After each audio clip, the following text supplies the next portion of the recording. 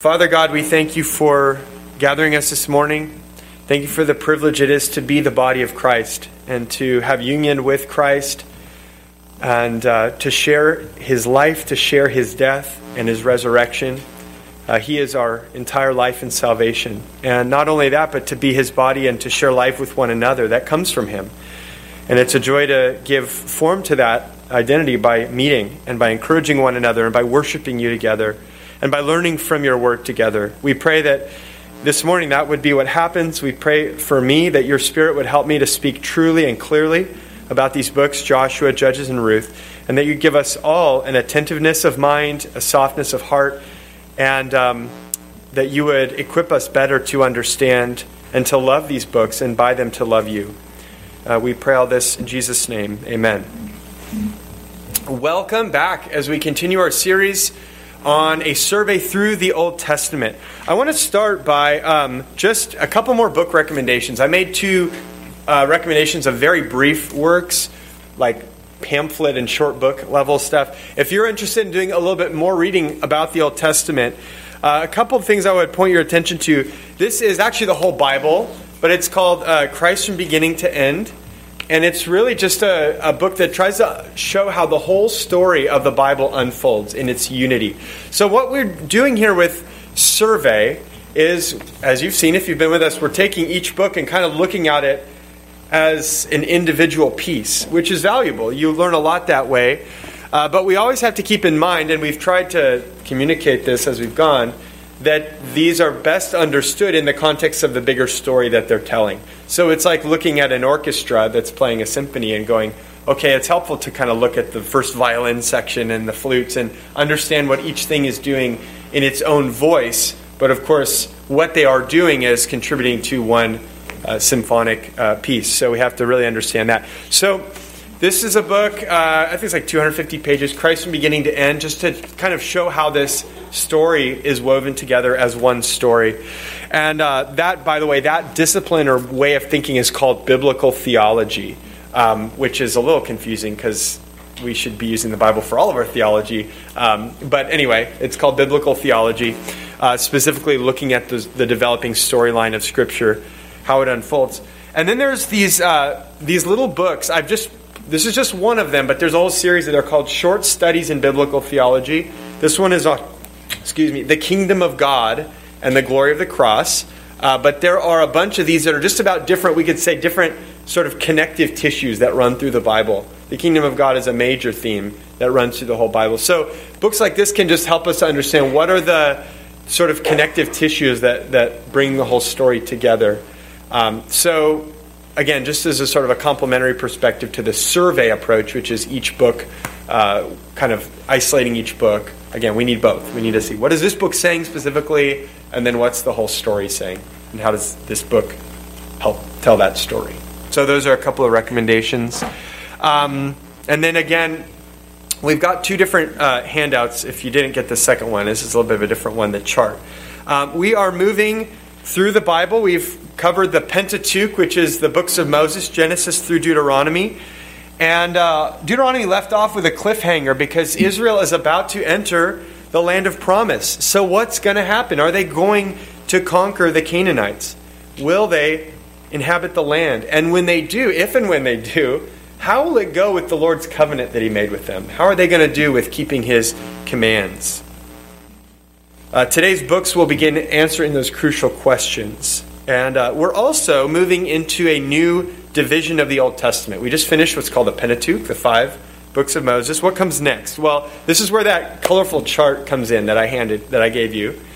There's actually two different ways of organizing the Old Testament. One, I'm calling it the English way. It's a way that our English Bibles, it comes actually from the Greek translation of the Old Testament. That's what we're used to. It's the Pentateuch, historical books, poetry, prophets. But then the Hebrew Bible is different. There's 3 divisions. That's the column on the right side. So you have same books of Moses. That's the first division. But then the middle one is the prophets. There's the former prophets. Those are historical books. So Joshua, Judges, Samuel, Kings. And then the latter prophets, which are the what we know as the prophetic books, Isaiah, Jeremiah, Ezekiel, all the 12. The minor prophets, as we call them. And then there's the writings, which is just everything else. So it's all the poetry, but also some of the narratives, like Ruth. We're going to cover Ruth. So this is why I'm passing this out, is there's kind of two different ways of looking at how Ruth works in the Old Testament. You may have noticed if you looked at the sequence on the left side, you're like, where did Ruth go? It's gone. Well, Ruth, if you look down, it's lower down. It's part of the writings. It's the writings. Some of them have historical content, but the way to think about it is there's this main line of history that's being told through the Old Testament. There's this kind of freeway of a historical. It goes from Genesis, Exodus, Leviticus, Numbers, Deuteronomy, Joshua, Judges, Samuel, Kings. That's like the main historical line going through the Old Testament. And then there's these writings which are in various ways sort of comments on that story. So some of the writings are telling side stories that are kind of happening at the same time. That's what Ruth is. It's not the main historical thread of the Old Testament, but it's sort of a parenthetical. Meanwhile, in Bethlehem, it's just like very limited. We'll talk about that. Some of the writings are kind of an appendix because they're the books that happen after the exile. Ezra, Nehemiah, Esther. And some of them are a theologically motivated retelling of the history. Do you want to tell us what books those are? What are the books that are a theologically motivated retelling of some of the same history we saw in the former prophets? This is a bit of a difficult question, if you know your Old Testament. Are there any books that retell the story of Samuel and Kings? I'll be specific. Chronicles, yes, that's what Chronicles is. It's a retelling it's going back over some of that same history, but with a bit of a different set of emphases.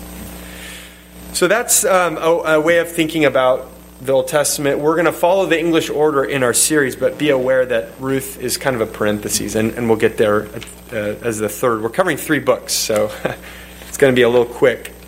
Any questions or thoughts about that before we kind of start talking about Joshua? Yeah, Laura. Just a clarification. So in the Hebrew Bible, are they in this order? Mm-hmm. That's the order of the Hebrew, yeah. So obviously,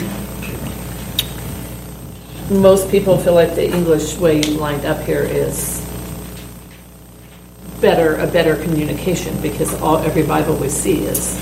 Yeah, the story of why, it's really the heritage of the Greek translation of the Old Testament called the Septuagint that emerged in the time between the Testaments. And that's really the tradition that has given us our book order. I wouldn't necessarily say better as much as there are benefits of both. There are ways that it kind of brings out, like Ruth's placement in our order makes a lot of sense because it's during the period of the Judges, and it is really telling about events that lead toward the coming of David, which is what Samuel is about. So in terms of topic, between Judges and Samuel makes a lot of sense for Ruth.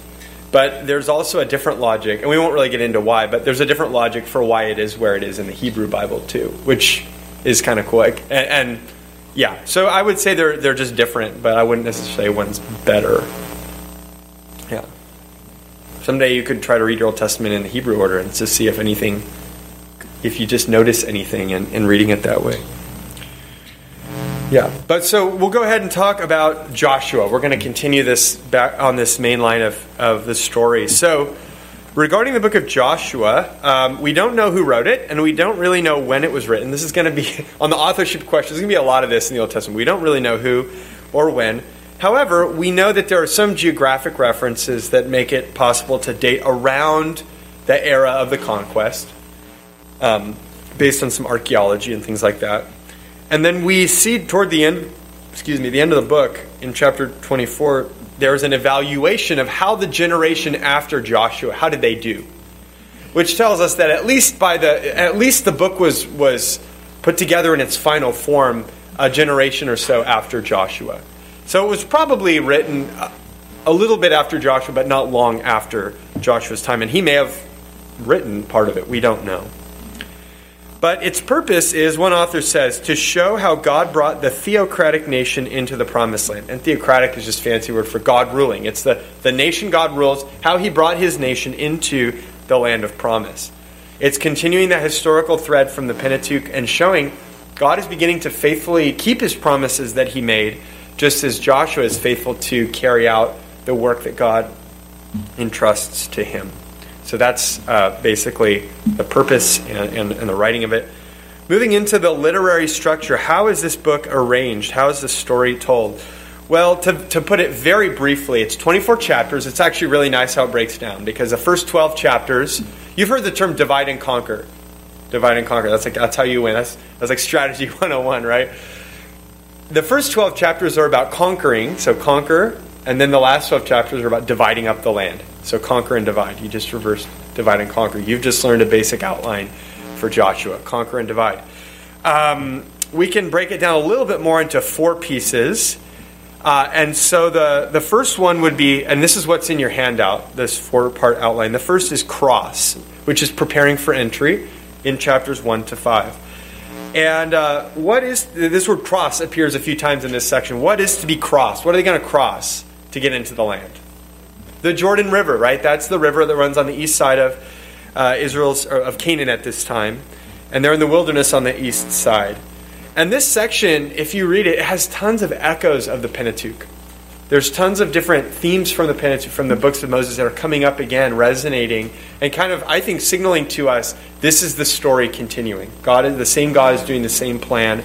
So you have things like, in chapter 1, when God is appointing Joshua and calling Joshua to succeed Moses, he mentions Moses time after time.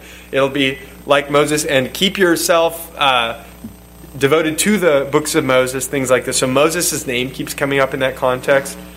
In chapter 3, there's a miraculous crossing of a body of water. Right? The Jordan River. God stops the Jordan River so they can cross. What does that remind you of? The Red Sea crossing. Is that an accident? Is God out of ideas? No. He's intentionally evoking that event to tell Israel, for this new generation, I'm continuing the same work of redemption and delivering the goods of that redemption. I brought you out of Egypt with my mighty hand and outstretched arm, judging the gods of Egypt, and through this memorable event of the Red Sea crossing. And now there's this sort of echo of, I'm still doing the same thing. I'm bringing you into the land. When the spies are in Jericho, and Rahab is sheltering them, she says, we all heard about what your God did to the Egyptians with the Red Sea. So again, there's just all these echoes of the Pentateuch. God is with them, and he's completing his promises. Then the next section is chapters 6 to 12, and the key word here is take. This is entry into Canaan, taking the land. This section is mostly a string of victories that God provides for Israel. He fights the Battle of Jericho for them. He brings down the walls miraculously. All they have to do is walk around in circles and blow a trumpet. They just have to keep his word, and he will do it for them. That's kind of the idea of that. And there's another place called Ai, where they win. Ai as it's spelled. There's another battle they fight later where God provides another miracle. He keeps the sun in place so that they can keep winning that battle, and the day gets extended. So there's all these victories everywhere, but I said mostly. Does anyone know of anything bad that happens during this section, chapters 6 to 12? If you've read Josh, if you're familiar with it. Or even reading the headings on your Bible, the different sections there.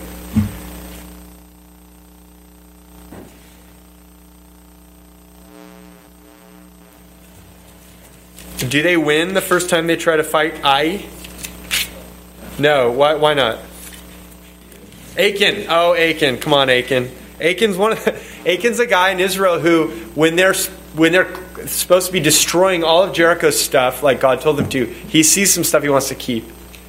And so he breaks God's commandments, and he doesn't devote as holy in this context to destruction what God said to destroy. And so God withholds his protection and his favor for Israel as they fight the next battle, and they lose. They lose the next skirmish, and it has to become evident. They have to figure out what happened, and it turns out, this Achan messed everything up, and they killed him. They had to kill him so that they could again be purified and keep having the Lord's victory. Later on in chapter 9, there's this group of people from the land. They're called the Gibeonites, and they they're like, man, we can't beat these Israelites, so we got to trick them. So they come and they dress like they came from a faraway land and have this long journey and said, we're from really far away. We want to make a peace treaty with you. Israel says, sounds good. You got a treaty. And they don't realize are actually local. They were supposed to be destroyed. God had meant for them to be destroyed like the other people. So there's some leaks and creaks, right, in this story of victory in this this second section. The two opposing forces. This is what you see. We're going to see this all throughout the Old Testament. Two opposing forces in tension is the Lord's faithfulness and power to give them the land and keep His promises, and then their struggles with folly and impurity. If you've read through the Old Testament, you realize, this is a familiar tension, right? This is the story the after Deuteronomy. How do they do? This is how they do throughout the rest of, from Joshua through Kings. The Lord is good and faithful, but the people are struggle with failure of many kinds. The third section is chapters 13 to 22, divide. This is how they allocate the land. So the Lord tells Joshua to divide the land up to various tribes. This section can be difficult to read if we're honest, because it just goes and lists all these like place names and all these boundaries given to various people. But to consider, this is where the story is helpful to us, to consider what this represents, this moment for Israel. God is finally making good on His promises from all the way back to Abraham in Genesis 12. When He called them to come into Canaan, He said in Genesis 12:7, to your offspring I will give this land. And it's been hundreds of years, and it hasn't happened yet. And so one might wonder, is God going to make good on His promises? Those who walked by faith that He would make good on His promises are celebrated in the Bible because God is faithful. And so this is the moment that's huge because it's showing, yes, it vindicates the faith of the patriarchs and of the prior generations, everyone who trusted the Lord, that He would keep His promises. And then finally, the fourth section is serve, keeping Canaan and covenant, the last two chapters of the book. This is giving closure to the story. Joshua is charging the leaders and then the whole nation to follow the Lord, to keep His covenant. And the highlight verse of this section is 24:15, where he says, choose this day whom you will serve. Whether the gods your fathers served in the region beyond the river, he's referring to before Abraham and his family that he came from, or the gods of the Amorites in whose land you dwell. But as for me and my house, we will serve the Lord. Saying you came from pagan stock, that Abram was called from among idol worshippers, and you're entering the land full of pagan idol worshippers. So you have a choice, guys. You can go back to the old gods that you used to worship, or you could adopt the new gods of the people that we conquered. But I'm calling you to serve the Lord only. You hear Deuteronomy, very Deuteronomic, right? We heard this call of Him only will you serve with your whole heart. That's the main call of Deuteronomy. The choice is before you, Israel. So any thoughts or reflections or questions about how the story unfolds, what we just covered?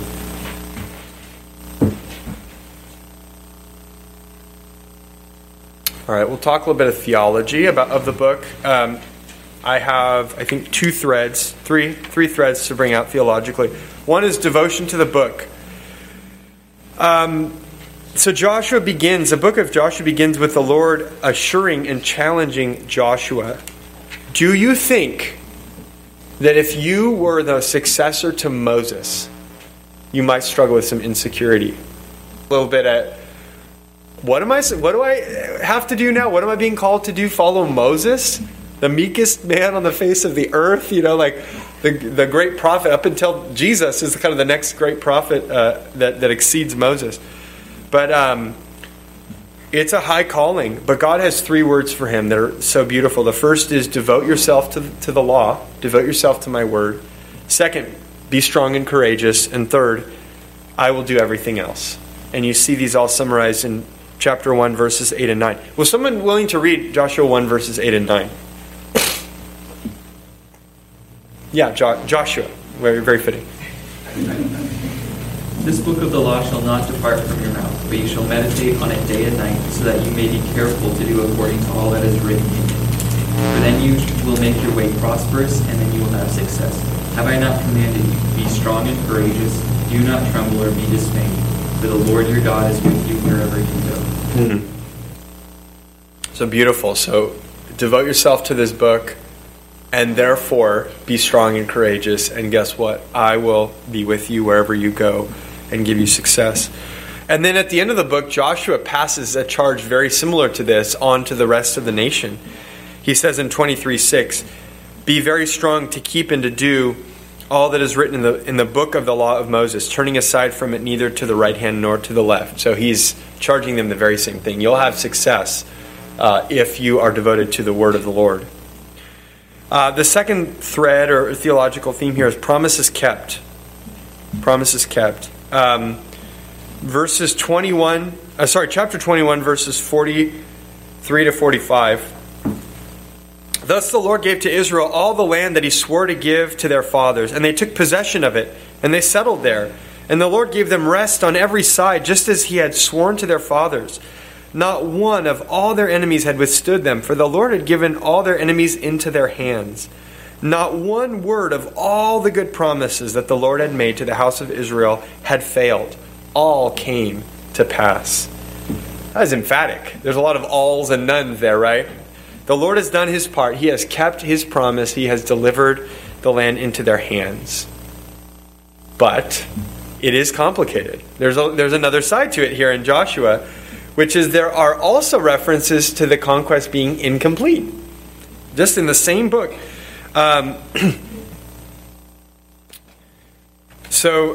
In, as we said, the section on dividing up the land, chapter 13, this is how it begins. The Lord telling Joshua, who's old at this point, you are old and advanced in years, and there remains yet very much land to possess. I myself will drive them out from the people of those lands, will drive them out from before the people of Israel. Only allot the land to Israel for an inheritance as I have commanded you. And Judges 1, even after Joshua, Judges 1 makes the same point. Even after Joshua's death, the land is never fully possessed by Israel. The land as promised by the Lord, Israel never fully possesses it, never fully drives out its inhabitants. So how do we reconcile these things? There's a tension just right there in the book of Joshua. I believe a good way to put it is that the Lord has given them the land, but they must take it. He's saying, I have given it over to you. You have to mop up. You just go in and it's sure. Your victory is assured. I have given you the land. But they have to go and fight. They have to go and dispossess the peoples of the land. And you hear that in chapter 13 where he says, okay, divide it up to the tribes. Basically, let each tribe do their own mop-up, I think is the idea there. Let them each go to their own area and drive out the inhabitants. So they sadly failed to do their part. The whole rest of the story, they will be hampered. By the story, I mean the whole rest of Israel's history in the land. They will be hampered by pagans who lived there, who they never dispossessed and they never finished destroying.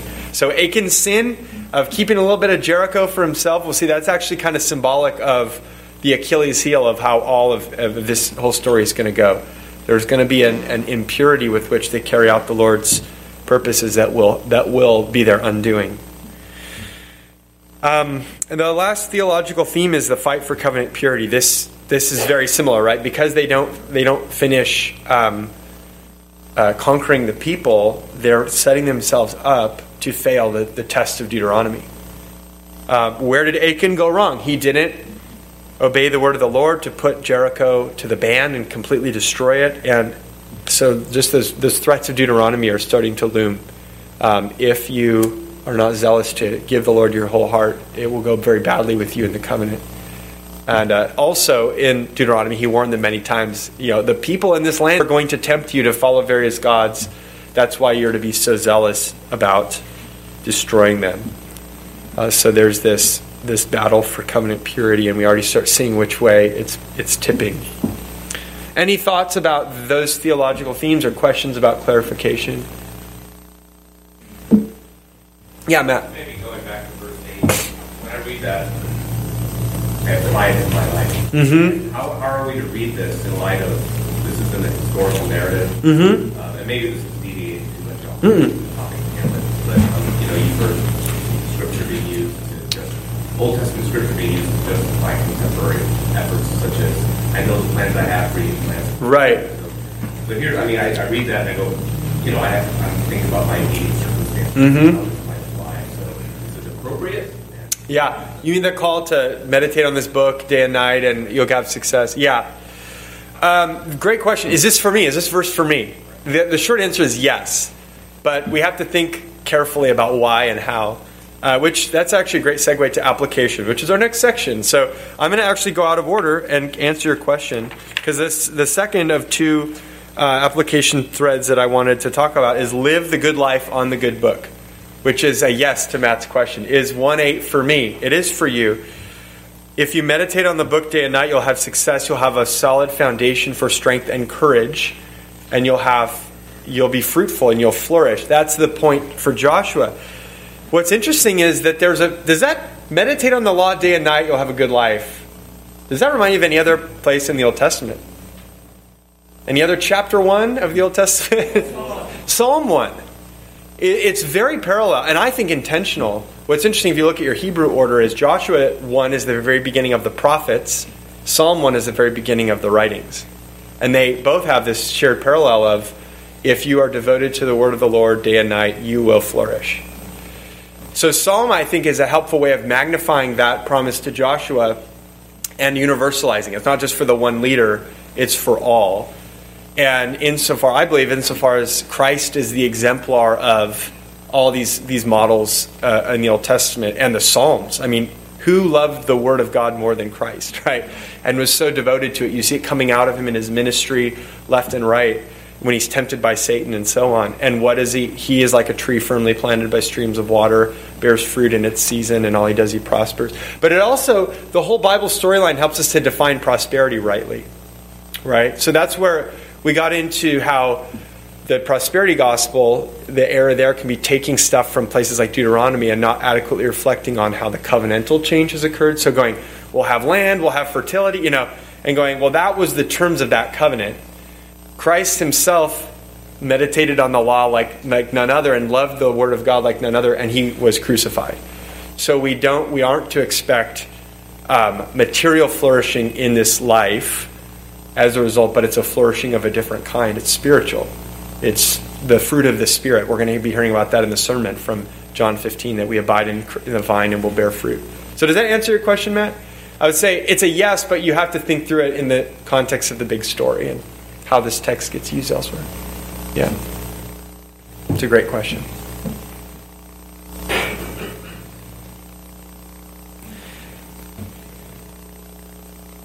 So, and whenever you see, by the way, talking about Psalm 1 and that tree firmly planted, when you see this kind of growth imagery and this life and growth imagery, these are intentional resonance of Eden, right? Because the perfect state from which we fell was a garden. It was a lush, verdant garden, well supplied by streams of water. And so this is the way the Bible works. It takes these images and it kind of plays with them and going, by being someone whose life is founded on the Word, you're starting to taste a renewal of Eden that was lost. And that points us forward to the new creation, which has many parallels with Eden. We look at the end of Revelation. We're starting to enjoy the fruits of the new creation when we live a life that's rooted in the Word of the Lord. So it's pretty cool. I think that's pretty cool. So Joshua does encourage us to devote ourselves to the Word of God. And then the other application point is to rest and strive to enter rest,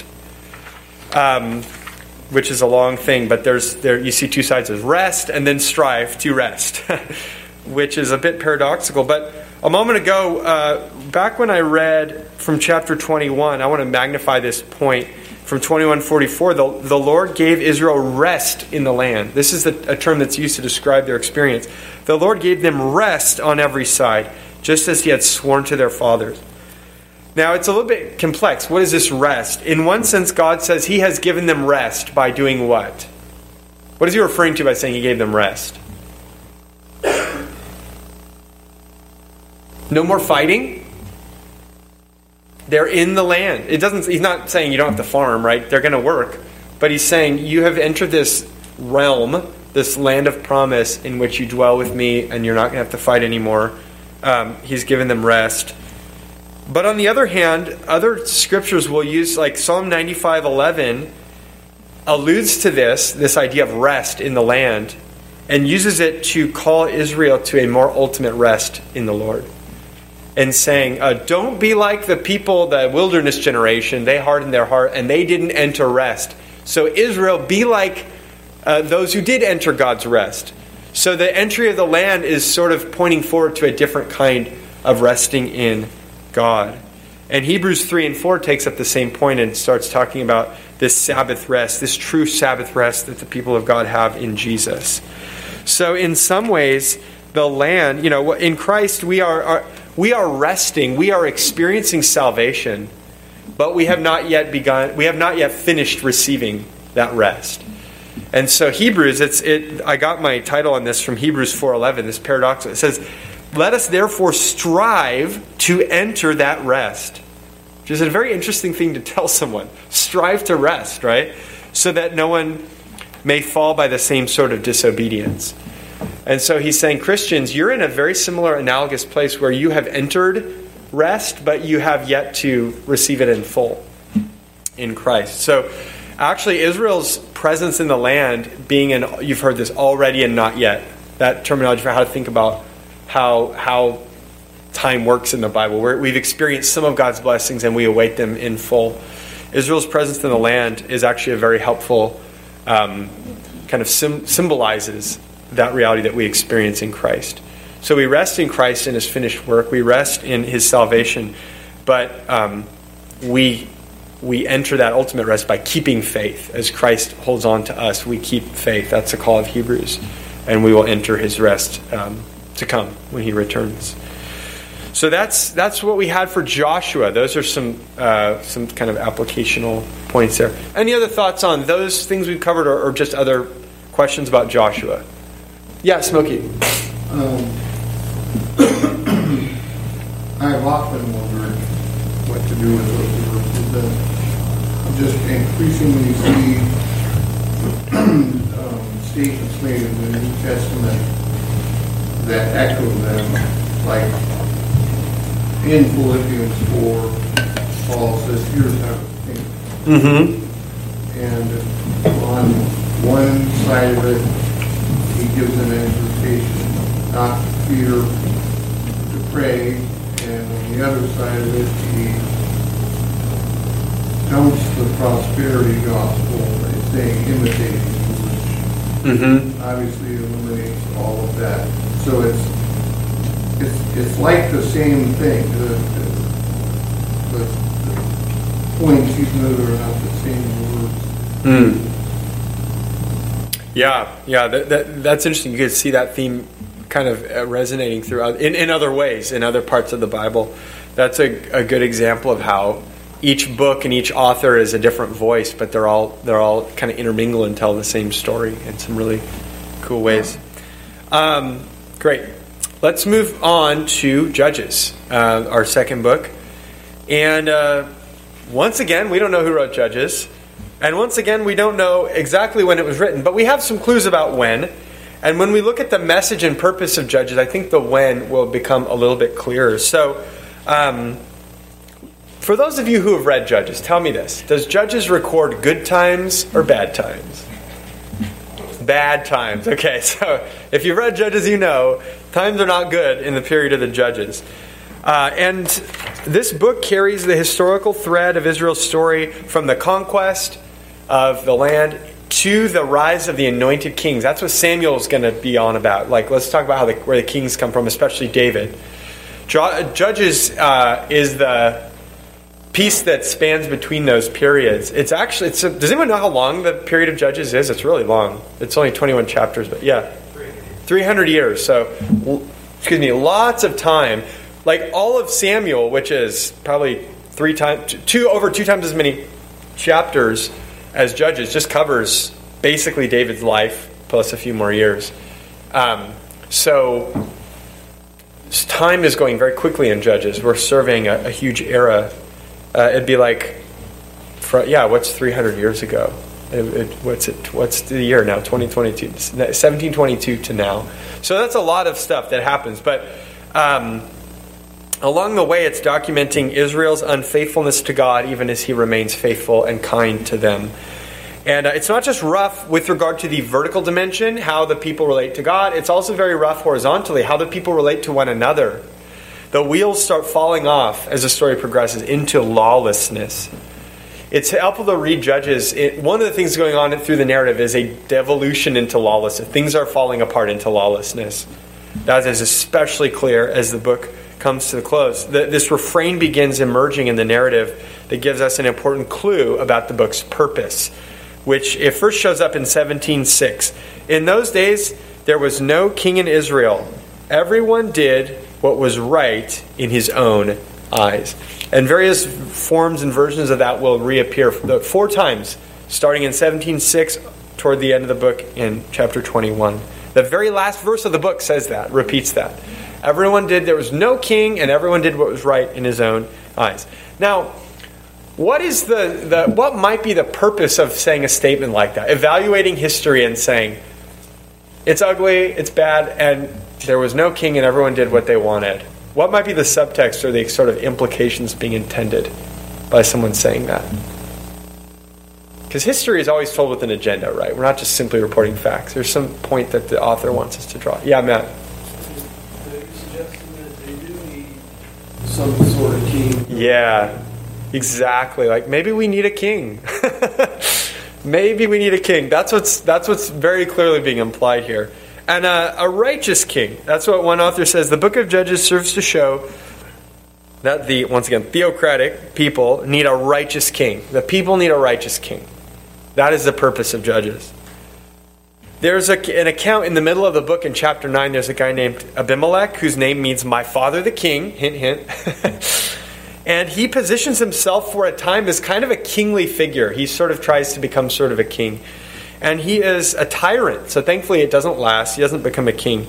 But that, again, just serves to reinforce for us, Israel needs a certain kind of king.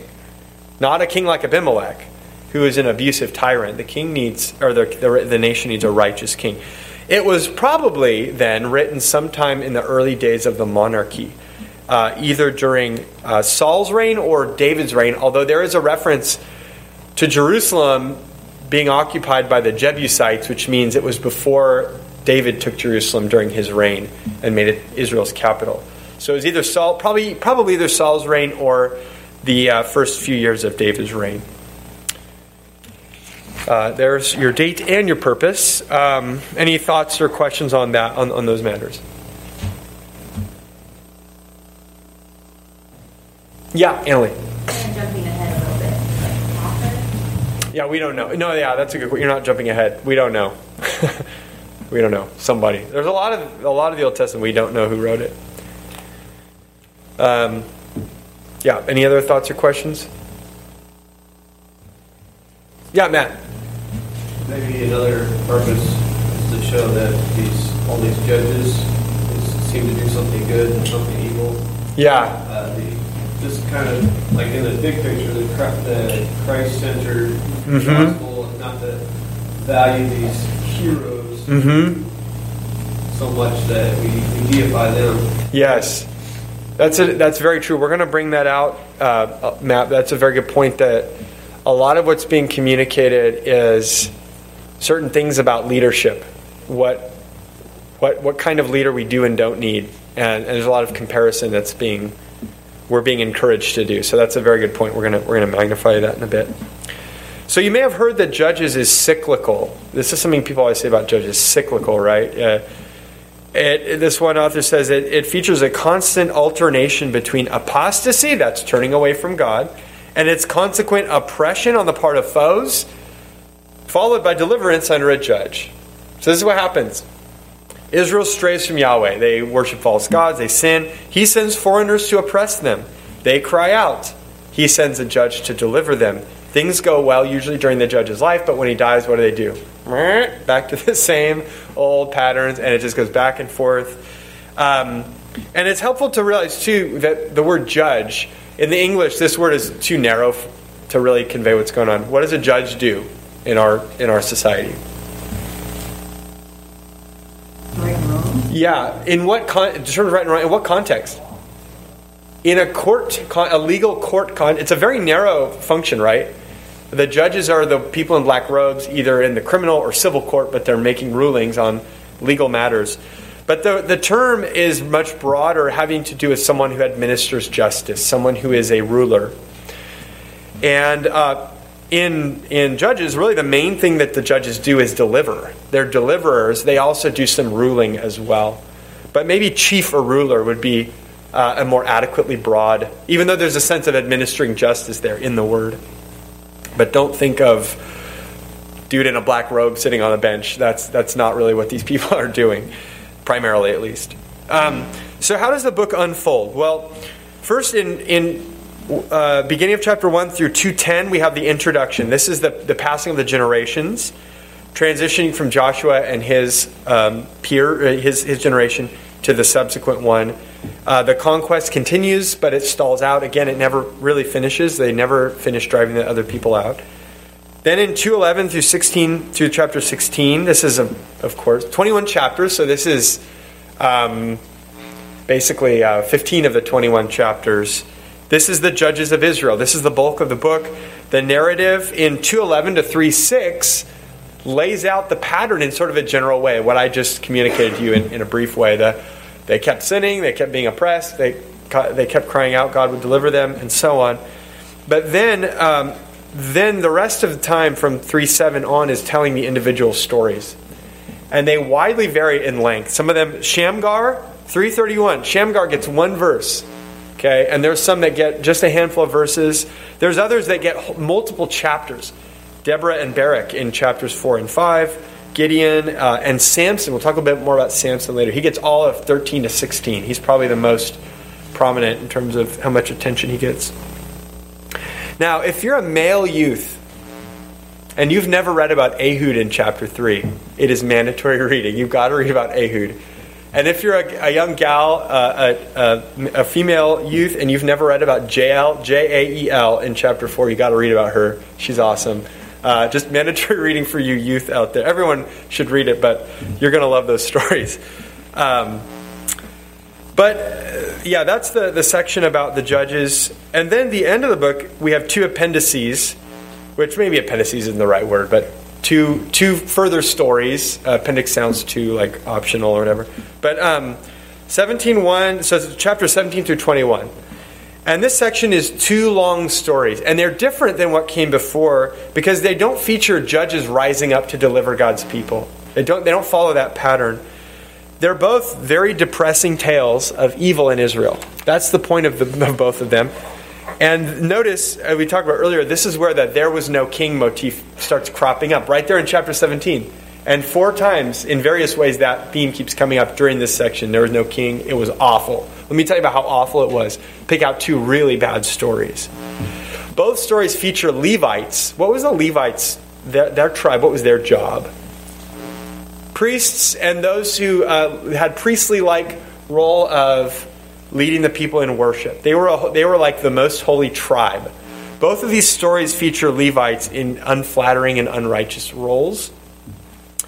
And the second story goes even further. I won't go into the detail now, but portrays in chapter 19, there's an event that smells an awful lot like Sodom and Gomorrah from Genesis. If you've read that story and what happens when people come into Sodom and Gomorrah. Now, today, when we want to paint something or someone as utterly evil, like when we're fighting online and we're just so mad, there's steam coming out of our ears, what historical comparison do we make? Just totally gloves off, you're the most evil person. It's Hitler. It's always Hitler, right? Or the Nazis, right? In the Old Testament, that's Sodom. Okay? So Sodom is like the paragon of evil. If you read, it keeps coming up poetically. The prophets will use it. And what it represents, because of the story of Genesis, Sodom has this role narratively of reminding Israel, remember that awful, awful city that God blasted off the face of the earth. And so it gets used actually against Israel in various ways by the prophets. And this is narratively doing the same thing. The author's saying, and by the end, Israel was Sodom. It was basically that bad. That's how bad it was. Israel was acting like Sodom. They're failing the Lord's covenant. So any thoughts or questions about the story, how the story unfolds? Yeah, Josh. the story that we just talked about, Mhm. the whole concubine thing. Yeah. That takes place in Gibeah, right? Mhm. Which is we just talked about in Judges, which is they made the covenant. Okay. With Gibeon. Okay. Kind of like a cool parallel reference. Oh, okay. You follow me here, and now your worst sin is propping up right in the center of where you didn't come. That's a great connection. So Gibeah, of the Gibeonites, the people who deceived their way into a carve-out, that's where this sin occurs. So that's a really helpful geographical connection to show this, you're being haunted by your sins of the past, Israel. That's very good. Let's talk about theology, and I really just have one big theological thread to bring out. There's a lot of the theology of these books that are similar to other things we've seen, but I don't want to just keep banging the same drum over and over. Deuteronomy basically is the whole story is keep the Lord's covenant, watch out for the other nations. But this one, and this is to Matt's point earlier, one of the big distinct things in Judges is this theology of a spirit-anointed deliverer and king. Okay, so kind of deliverer, king, we got this leader that's being developed. Judges begins giving us the concept that will mature into David and eventually into Jesus across the story of the Bible. So this is where we'll consider Samson in chapters 13 to 16. Samson is a special judge. He gets some attention, more attention than the others, and there's some special things about him. He is specially designated by God before his birth, chosen for a special purpose among Israel. Unlike the previous judges, we keep hearing throughout his life how the Spirit of the Lord rushed upon him. And what does he do when the Spirit of the Lord rushes upon him? He does great superhuman feats of strength to combat Israel's enemies. 14:6 is a good place to see this, but there are others. So he is a spirit, and he has that long hair, right? And that's the secret of his strength. If you don't cut his hair, he'll be strong. He is a spirit-empowered super deliverer for Israel. He's a super judge. But what does he do with all that power? With all that potential? He squanders it. What kind of man is he? He is a joke of a human being in terms of his character. He squanders these great resources. He has God's power, but he spends himself on loose living, on foreign women, which was a warning for Israel. Don't get in with those foreign women. They'll lead you astray. He usually only exercises his power when he has been triggered by some kind of petty personal offense. He's not leading armies and going, we're going to finish the conquest. He gets ticked off by something personally, and then he goes and kills a bunch of people. That's how he uses his powers. So we have this weird combination in Samson. I think he gets so much airtime in Judges because he is... I believe Samson's best understood as a parody, which is a feeble or ridiculous imitation of the kind of leader that we are being trained to look for. We are being trained to look for a king. We saw that already. But what kind of king? Well, it's immediately after the Samson story of 13 to 16. That's when we start hearing about how there's no king and things were awful. So implicitly, what we need is a king who has the Holy Spirit's power upon him, but also character that's wise and righteous and uses these powers for Israel's good. Okay, so the Spirit's power to do wisdom and to do righteousness. And I think Samson is a parody of the coming anointed rulers, David, and ultimately Christ. If you look at the historical flow of the Old Testament, again, we're setting up for Samuel. Against the backdrop of the Judges, Samuel features the rise of the anointed king, David. And if we look at the whole Bible story, it points beyond David to the greater David, who's Christ, who is to be filled with the Spirit of God. But what's that going to do? What's the Spirit going to do in Jesus? Is he just going to wave a jawbone around and kill people when he gets mad about something? No. In Isaiah 11, 1-3, you have this beautiful prophecy about the shoot from the stump of Jesse, and the Spirit of the Lord will be upon him. And what will that produce? Wisdom, understanding, the delight in the fear of the Lord, and he will do righteously. So there's this, I keep using this terminology, a flourishing of holiness and justice and righteousness and wisdom that comes but when the Spirit is upon this anointed king to come. So Judges is in so many ways, by way of contrast, showing us what kind of leader we don't need and showing us what kind of leader we do need. So any thoughts about that or about Judges? That kind of closes our discussion on Judges.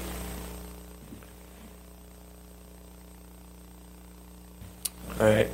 Let's talk about Ruth. The last of our books. I already mentioned that Ruth departs from that main line of narrative, historical narrative. It's a parenthetical account that takes place during the Judges. It's interesting, unlike all that we've seen so far in the history, it's not about all of Israel. It's actually very narrow in its scope. It's just a handful of characters living in a very limited place in a very limited time. It's a very much zoomed in to a personal story. And that's one of the reasons the Hebrew canon seems to put it in among the writings, sort of other writings. But it's not unimportant. It does fulfill a really cool theological function. Sorry, but we don't know who wrote this one either. We're 0 for 3 on knowing authors. And dating, once again, like Judges, I think we'll understand a little bit about the dating when we understand the purpose. The very beginning of Ruth. Who wants to read Ruth 1:1?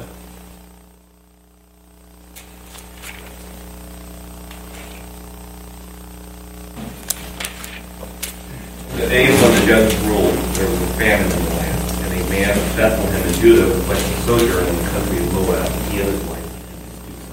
Thank you. So we're setting up the story, setting up the characters, and the setting of the action. But the very first words in the days of the Judges.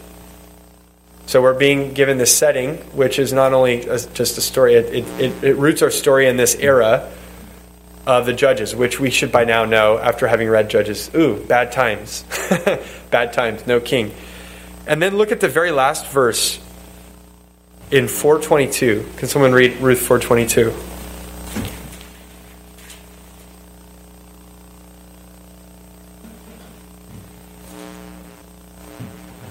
Obed fathered Jesse, and Jesse fathered David. Obed fathered Jesse, and Jesse fathered David. David is the last word of Ruth.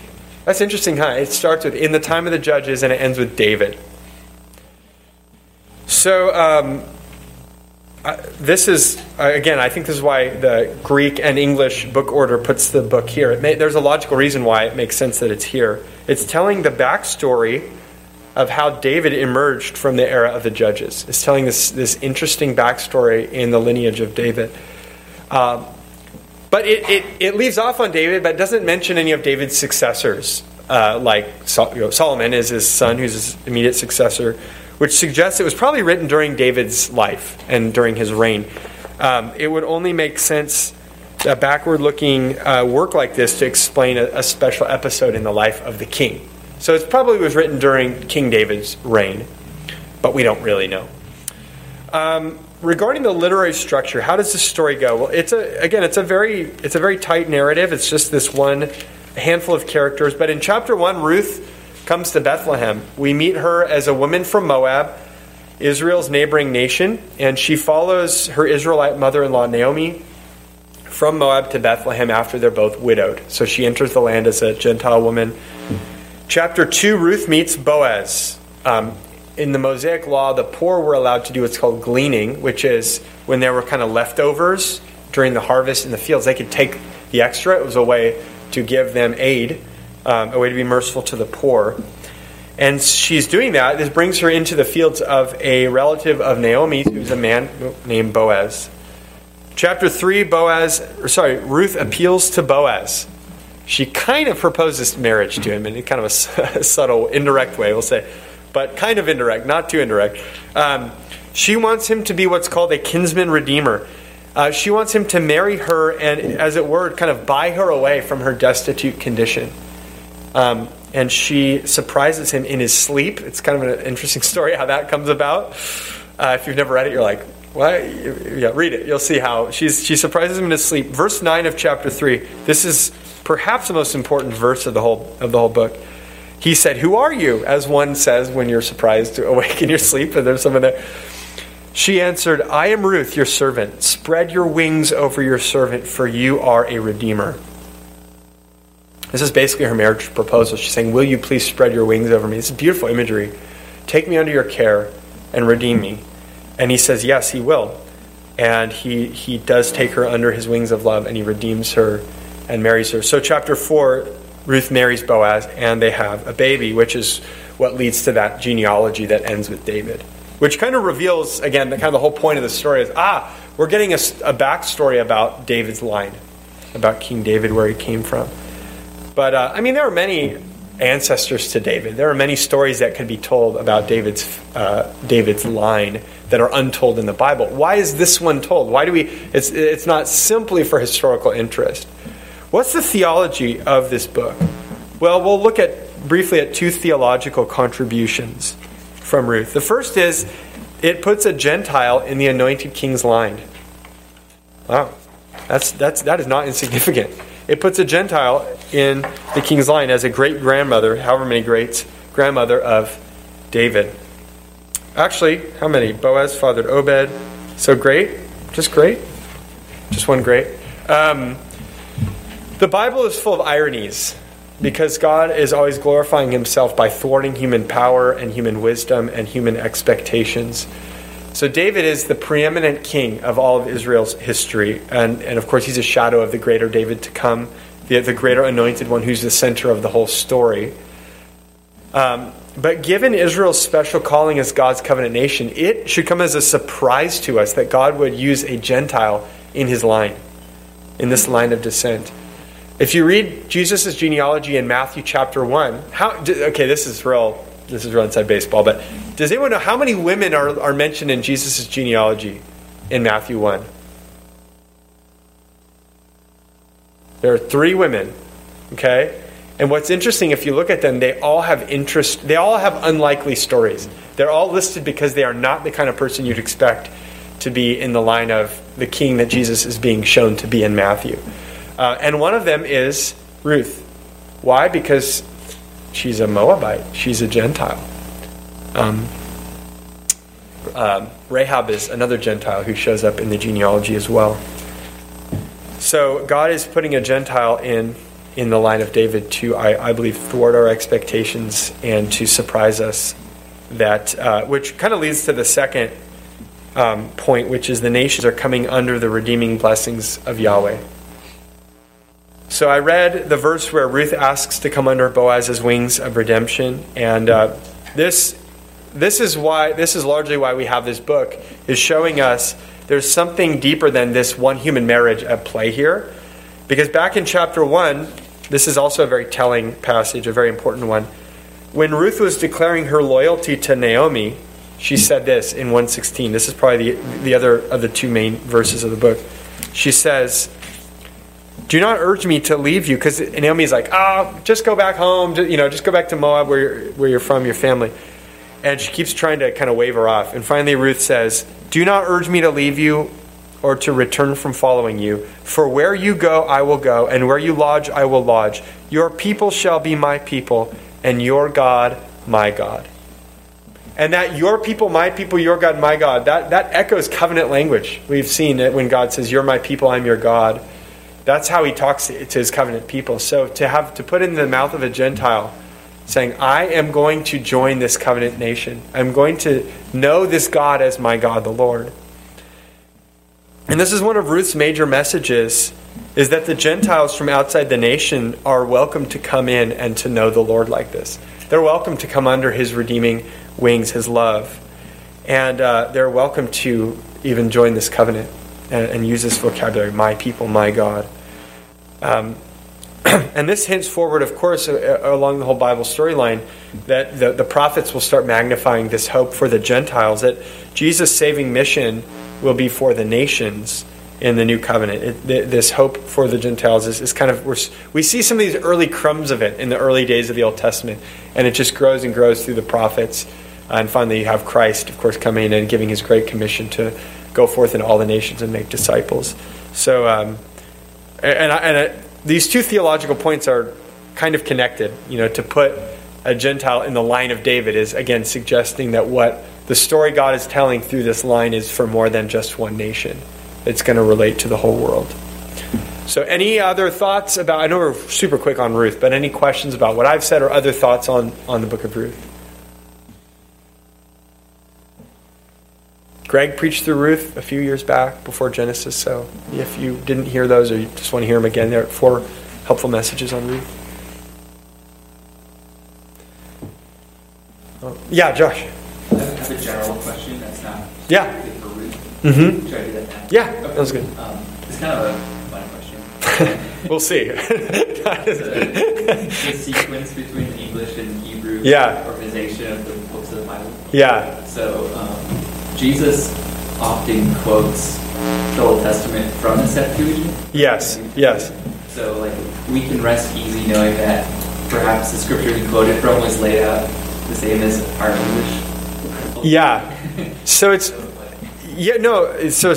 that's a very good point. So Jesus and the New Testament authors often are quoting the Greek because they're speaking. I mean, the New Testament's written in Greek. So when they are quoting the Old Testament, they're often quoting from the Greek translation that we know of. There's a lot of affirmation there in a few things. One is it's good to translate the Bible. You know, the New Testament authors and Jesus are cool with Bible translation. They use it. But also, but what's interesting too, because you're saying it's kind of a stamp of approval on the Septuagint, potentially book order. But one thing that's interesting is you also see Jesus talking about the Old Testament in ways that reflect the Hebrew canon order. I don't know why. Yeah, that's a good question. Why does he think of it in terms of the Hebrew order? But he seems to quote the Septuagint at times. But he'll often say the law and the prophets, which is there's a twofold way of talking. That's a way of saying the whole Old Testament. But in a few places he'll say the law, the prophets, and the Psalms. Like in Luke 24 he'll say that. And the Psalms is a stand-in for the writings. The Psalms is the beginning of the writing. It's the first book of the writing. So that's his way of doing that threefold thing. But I don't think there's any reason to. I mean, the order of the books is not an inspired. It's kind of a meta thing about the text, but it is kind of an interesting question, isn't it? Because it does kind of imply certain things about the story, the way we order them. But yeah, I don't know if you had other thoughts on that. It's a great. Yeah, did anyone else have thoughts on that?